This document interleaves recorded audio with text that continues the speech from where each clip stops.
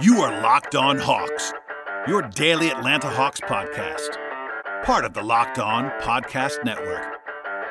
Your team every day.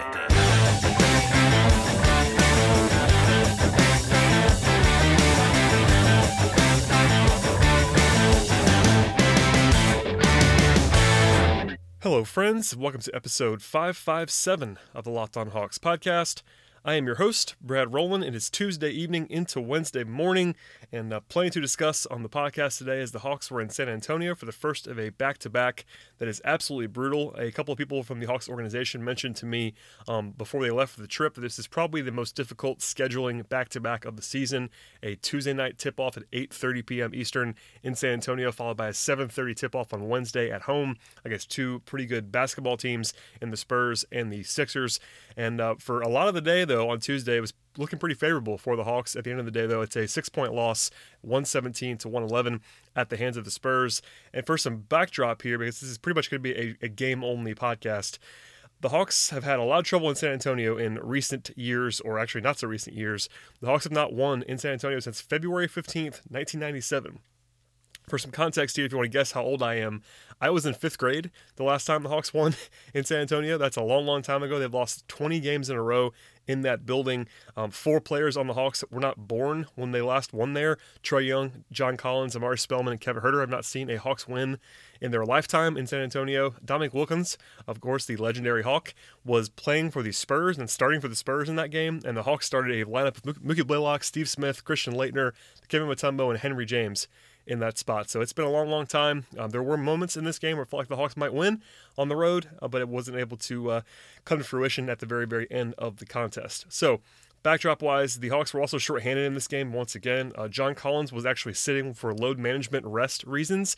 That was kind of a surprise in some ways when it broke on Monday, but nothing to be too careful about, obviously, because it's one of those things where the Hawks are not playing for too much right now, and Collins is someone they want to take care of in the future, so no big surprise, I guess. And then Taurean Prince missed this game as well with the foot soreness that's kept him out of the lineup the last handful of contests. As a result of those two absences, the Hawks were actually 11-point underdogs before tip-off here, so they covered pretty easily. That was kind of never in doubt, frankly, and they played pretty close throughout the contest. We'll start at the beginning here, as we always do. Not a lot of defense going on in the opening moments of this game. The Hawks and Spurs were kind of scoring at will against one another, which was kind of entertaining in some ways. The Spurs are not always the most entertaining team to watch, frankly. They've been playing pretty well in the recent past, and they're going to be playing in the playoffs once again, but at the same time, not the most aesthetically pleasing brand of basketball in 2019, but they played good offense in this game for the most part. Kevin Huerter had a nice aggressive start, which was nice to see for the Hawks, and in general, a 123 offensive rating for Atlanta in the first quarter to keep things going. They still trail by 2 points, though, because the Spurs scored 33 points and a 131 offensive rating in the first quarter, and Patty Mills was the biggest reason why. He hit 3 threes in a row at the end of the first quarter to give the Spurs a small lead. The second quarter, though, was kinder to the Hawks in a lot of ways. It was dead even. Actually, it's probably the ugliest quarter in terms of just the back and forth, but it was at least a static quarter overall for the Hawks, and a lot of that was because of Kent Bazemore, who was great in this game compared to how he's been for a while now. I've been critical of Bazemore for about the last month, maybe month and a half, with his struggles, but he was sort of allowing the Hawks to survive their lack of depth. They only had 10 guys available in this game because of all the injuries and the absence of Collins, and Bazemore had 15 points in his first 11 minutes of action on 6 of 9 shooting. In March, just for comparison's sake, in March, Bazemore shot 27% from the floor and really, really struggled, but it was good to see him come alive in this game. The Hawks needed every bit of that to be competitive.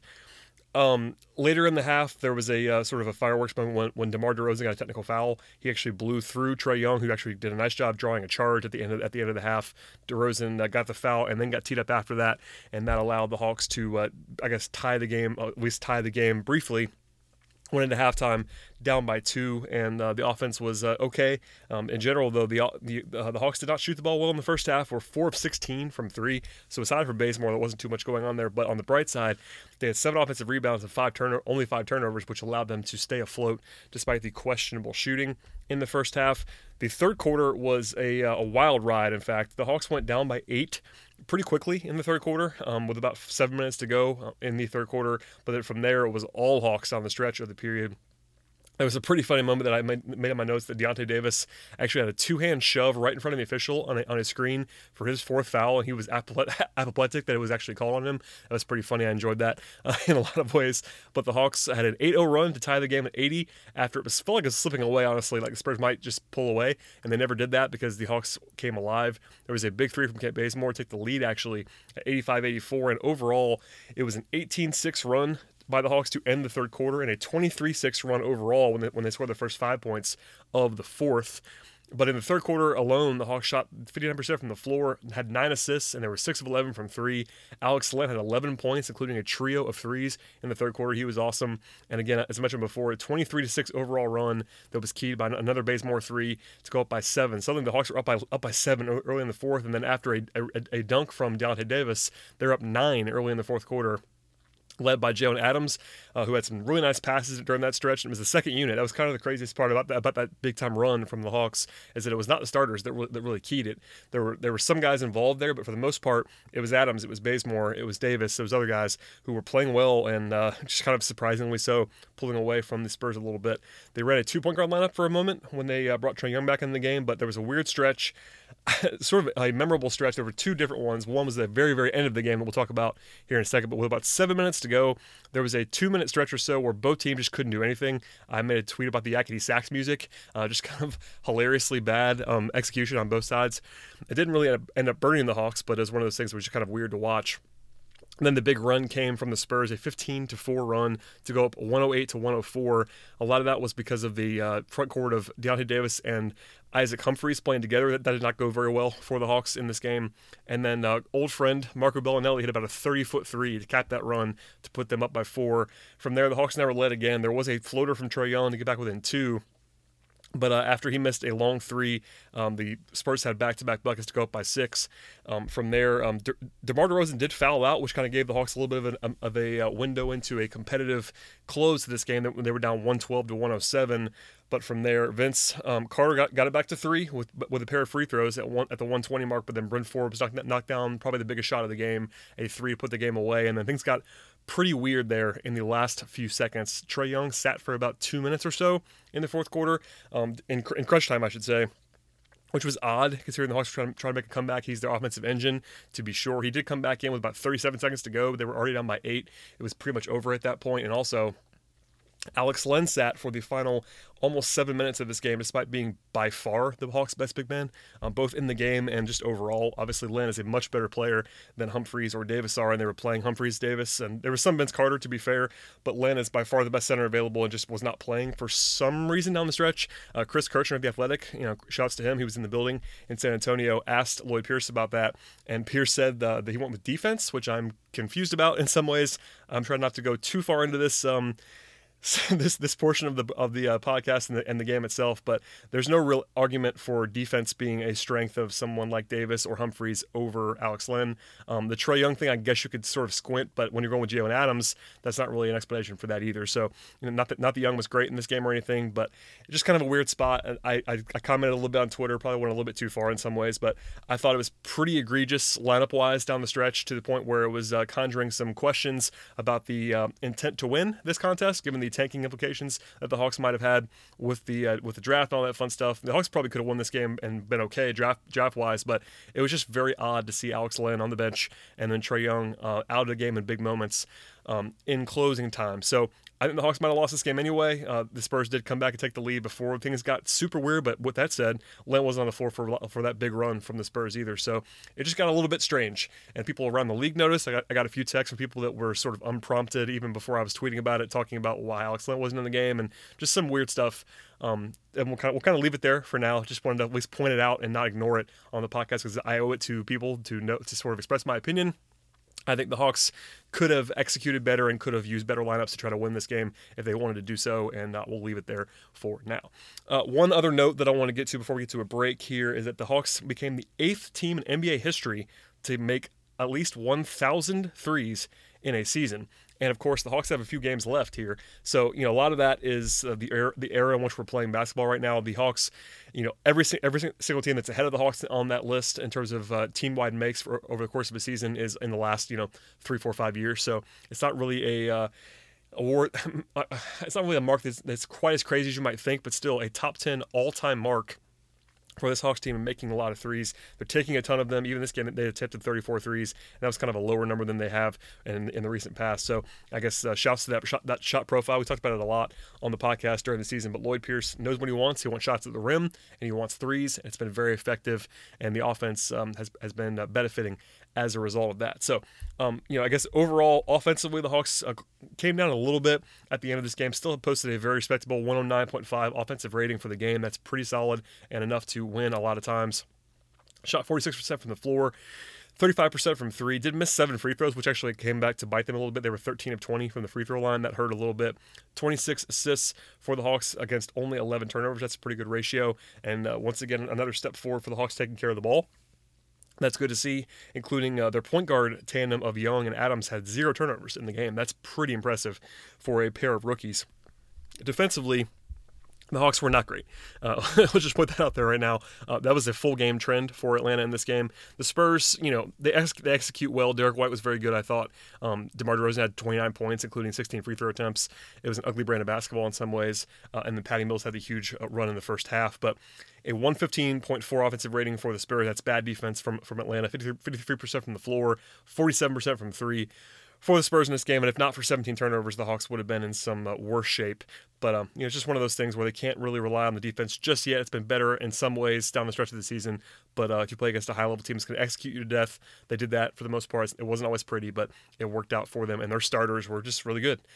Aldridge, Derek White, DeMar DeRozan and Bryn Forbes were all plus 14 or better in a game that they won by 6 points. So San Antonio's bench was kind of brutal. Marco Bellinelli was not very good in an unsurprising way, I suppose. But the Hawks just didn't have enough to get the win in this game, and we'll talk more about that when we get to the individual players in a moment. But before we get to the individual players, I do want to talk to you about the good folks at Wyze Cameras.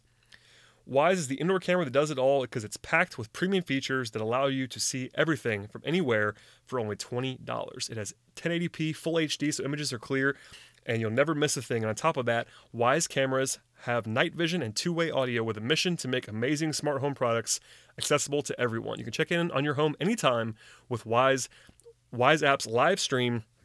And the stream has 8x digital zoom, so Wyze is also a fantastic value at $20 per camera because of the price, and nothing is too small for a task because of that price and that value for a camera. So even if you just want to monitor things, take advantage of the free rolling 14-day cloud storage with no subscription, that's a good time to do it given these low prices that are available at Wyze. It works with your mobile phone anywhere, and we have a dedicated URL just for us, so go to wyze.com/locked to guarantee a low price on this particular item. One more time, take advantage of the free rolling 14-day cloud storage with no subscription. One more time, no subscription, and use our dedicated URL to purchase at wyze.com/locked. All right, we can move to the individual players in this game, and it was definitely an interesting one in a lot of ways. We'll start on the bench as we usually do, and we'll start with Adams has an interesting game here. Jalen Adams was 0 of 8 from the floor and 0 of 4 from 3, but Lloyd Pierce said after the game that he thought that Adams was the best player on the floor for Atlanta. I disagree with that. That's probably too strong for my liking in watching this game, but at the same time, I think Adams was much better than the 0 of 8 shooting would indicate. He was +7, which was not a coincidence. I thought he played pretty well overall. Did not score, but had 7 assists, no turnovers, 1 steal, and 2 rebounds for Adams. I thought he made a lot of good plays, missed some open shots, which is going to happen along the way, but I'm not really worried about his shooting. That's probably his best attribute in a lot of ways. So no real concern there moving forward. I thought Adams just did play well. Not quite as well as Pierce was indicating there, in my opinion, but at the same time, I think he did play quite well and quite solidly. He was not one of the reasons that the Hawks lost this game, despite the fact that he was on the floor down the stretch of the game. Deontay Davis played 20 minutes, had 9 points, 10 rebounds, and 2 steals. Had a couple of nice moments along the way for Davis. He's pretty frustrating in some ways. Picked up 5 fouls, had a couple of just weird plays along the way for him, just basketball IQ stuff, execution stuff, and he doesn't always play that hard visibly, in my opinion, but at the same time, Davis did make a couple of impact plays with his burst athletically. That was good to see. I'm not the biggest fan so far, but at the same, he kind of just played okay and did a little bit of what he needed to do. Probably played too much, but that's not his fault, obviously. Isaac Humphries made his NBA debut with 18 minutes. He, of course, was the former Kentucky big man that was in Erie for this season. He's out of Australia, played Australia last season. Was 2 of 9 from the floor and 0 of 3 from 3. Was pretty aggressive in getting shots up, which was probably the right move for him as someone making their debut. Had 4 points, 5 rebounds. Wasn't great by any means. Probably need to make a couple more shots given his skill set, but I don't want to make too much judgment right now. But at the same time, kind of like Davis, he was probably just playing too much in this game for a competitive NBA game, even in April. DeAndre Bembry had a pretty quiet night, 8 points, 3 rebounds, 2 assists, a steal and 2 turnovers for Bembry. Was -4. Could have used a little bit more of him, frankly, but not a huge surprise with the way the Bazemore played that he didn't play too much in this game, and I thought Bembry was just fine. He didn't do anything great or poorly, in my opinion. And finally, Kent Bazemore made the biggest splash of anyone off the Hawks bench and really on the entire team in this game. 26 points on 10 of 16 shooting, 5 of 7 from 3, 4 rebounds, 2 assists, 3 steals for Bazemore as well, 2 turnovers and a Hawks best +9 in his 24 minutes. Probably should have played more given the way he was playing in this game, but can't really argue with guys going back to Kevin Huerter and Justin Anderson in the way they started this game. But Baze, just good to see him get the ball to go in the basket. He had really struggled. Lloyd Pierce talked about how just getting his confidence back. Bazemore sort of references that as well on the post-game broadcast interview that I saw. But it's a small sample size, but he played well. He shot the ball well and played with more life after struggling a lot in March. So good signs all around for Kent Bazemore.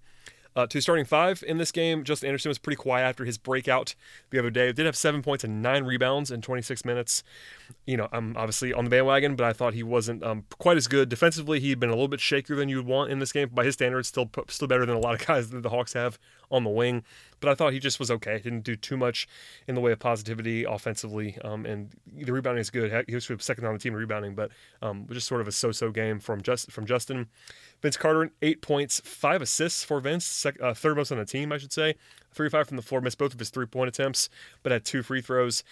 The Hawks needed him in this game, playing against Rudy Gay. Rudy Gay was the only guy in the Spurs starting lineup that actually did not play well, and a lot of that was Carter being himself defensively and kind of getting in the way and making little plays. Just didn't have a splash going from beyond the arc, but I thought Carter played pretty decently. Kevin Huerter was pretty aggressive, especially in the first half. Took 11 shots, actually had 13 points, 2 rebounds, an assist, and 2 steals and a block for Kevin Huerter. 1 of 3 from 3. He cooled off a little bit after the hot start, and it wasn't even necessarily that hot. I just was encouraged by the fact that he was playing hard, playing downhill, getting to the rim a little bit, just being aggressive with his shot. Kind of faded away into the background a little bit down the stretch, which isn't a surprise. It's kind of what he's been doing most of the season as a rookie supporting piece. But I thought he was okay in this game. And then Trae Young, last but not least, I guess 2 more guys to get to. We'll end with Alex Len, but Trae Young, 5 of 15 from the floor, 0 of 6 from 3, 5 of 5 from the free throw line. Did have 6 assists and no turnovers. He had 15 points in 30 minutes. So with all that said, I said all that stuff about him not playing down the stretch. Young did lead the team in minutes, which is at least important to point out. I thought he wasn't great in this game. It was probably his worst game in a while. It wasn't just the efficiency for me. He's going to have nights where he doesn't shoot it great, but at the same time, I thought he just wasn't great in the floor game. Had some nice passes as he always does, a couple of nice lobs, and just kind of had his usual verve as a passer, but just didn't play that well. Defensively, got eaten up a little bit. And the last 3 games now, he's kind of cooled off after that really, really hot shooting stretch that he had before that. The last 3 games, he's 1 of 8 from 3 against Portland, 2 of 9 against Milwaukee, and 0 of 6 here. So. My quick math says that's 3 of 23, the last 3 games from 3. Nothing really worried about, but from the field as well wasn't quite as efficient as you would want to be. He was, I believe it's 20 of 59 from the floor in the last 3 games as well, about 34%. So not anything too egregious. It's a 3-game sample size, but Young just didn't have it quite at the normal level that he would in this game. Nothing to worry about because he's been very, very good on the full strength of the season.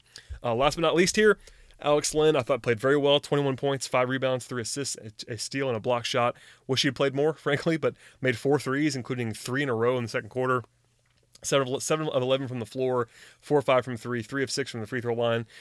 His free throw shooting has been kind of a mess this year, which is weird to say because he's also been just such a developing asset as a shooter throughout the season, but he just has these spells at the line where he just cannot make anything from the free throw line for the entire season, but it's still been sort of solid, like not as good as he's been for his entire career, which makes no sense at all considering Len is a better shooter now than he's ever been in every other way, just not at the line. So that's just a small thing too that I sort of embrace and could see when you're just sort of relying on him in a big moment. You don't always trust him at the free throw line, but I thought Len did play very well, combated Aldridge pretty well, and Aldridge, they were playing a lot of small ball. Jakob Poeltl was the only center that really played for San Antonio. I know Aldridge is kind of a center at this point in his career, but doesn't always play there. Len was kind of a fish out of water in some ways there, but again, by far the best big for the Hawks in this game, and I wish he had played more down the stretch. So, all that said, I know it's a lot to take in on a Tuesday into Wednesday, and it's back-to-back for me as well as it is for everyone. But the Hawks will be back in action on Wednesday against Philadelphia.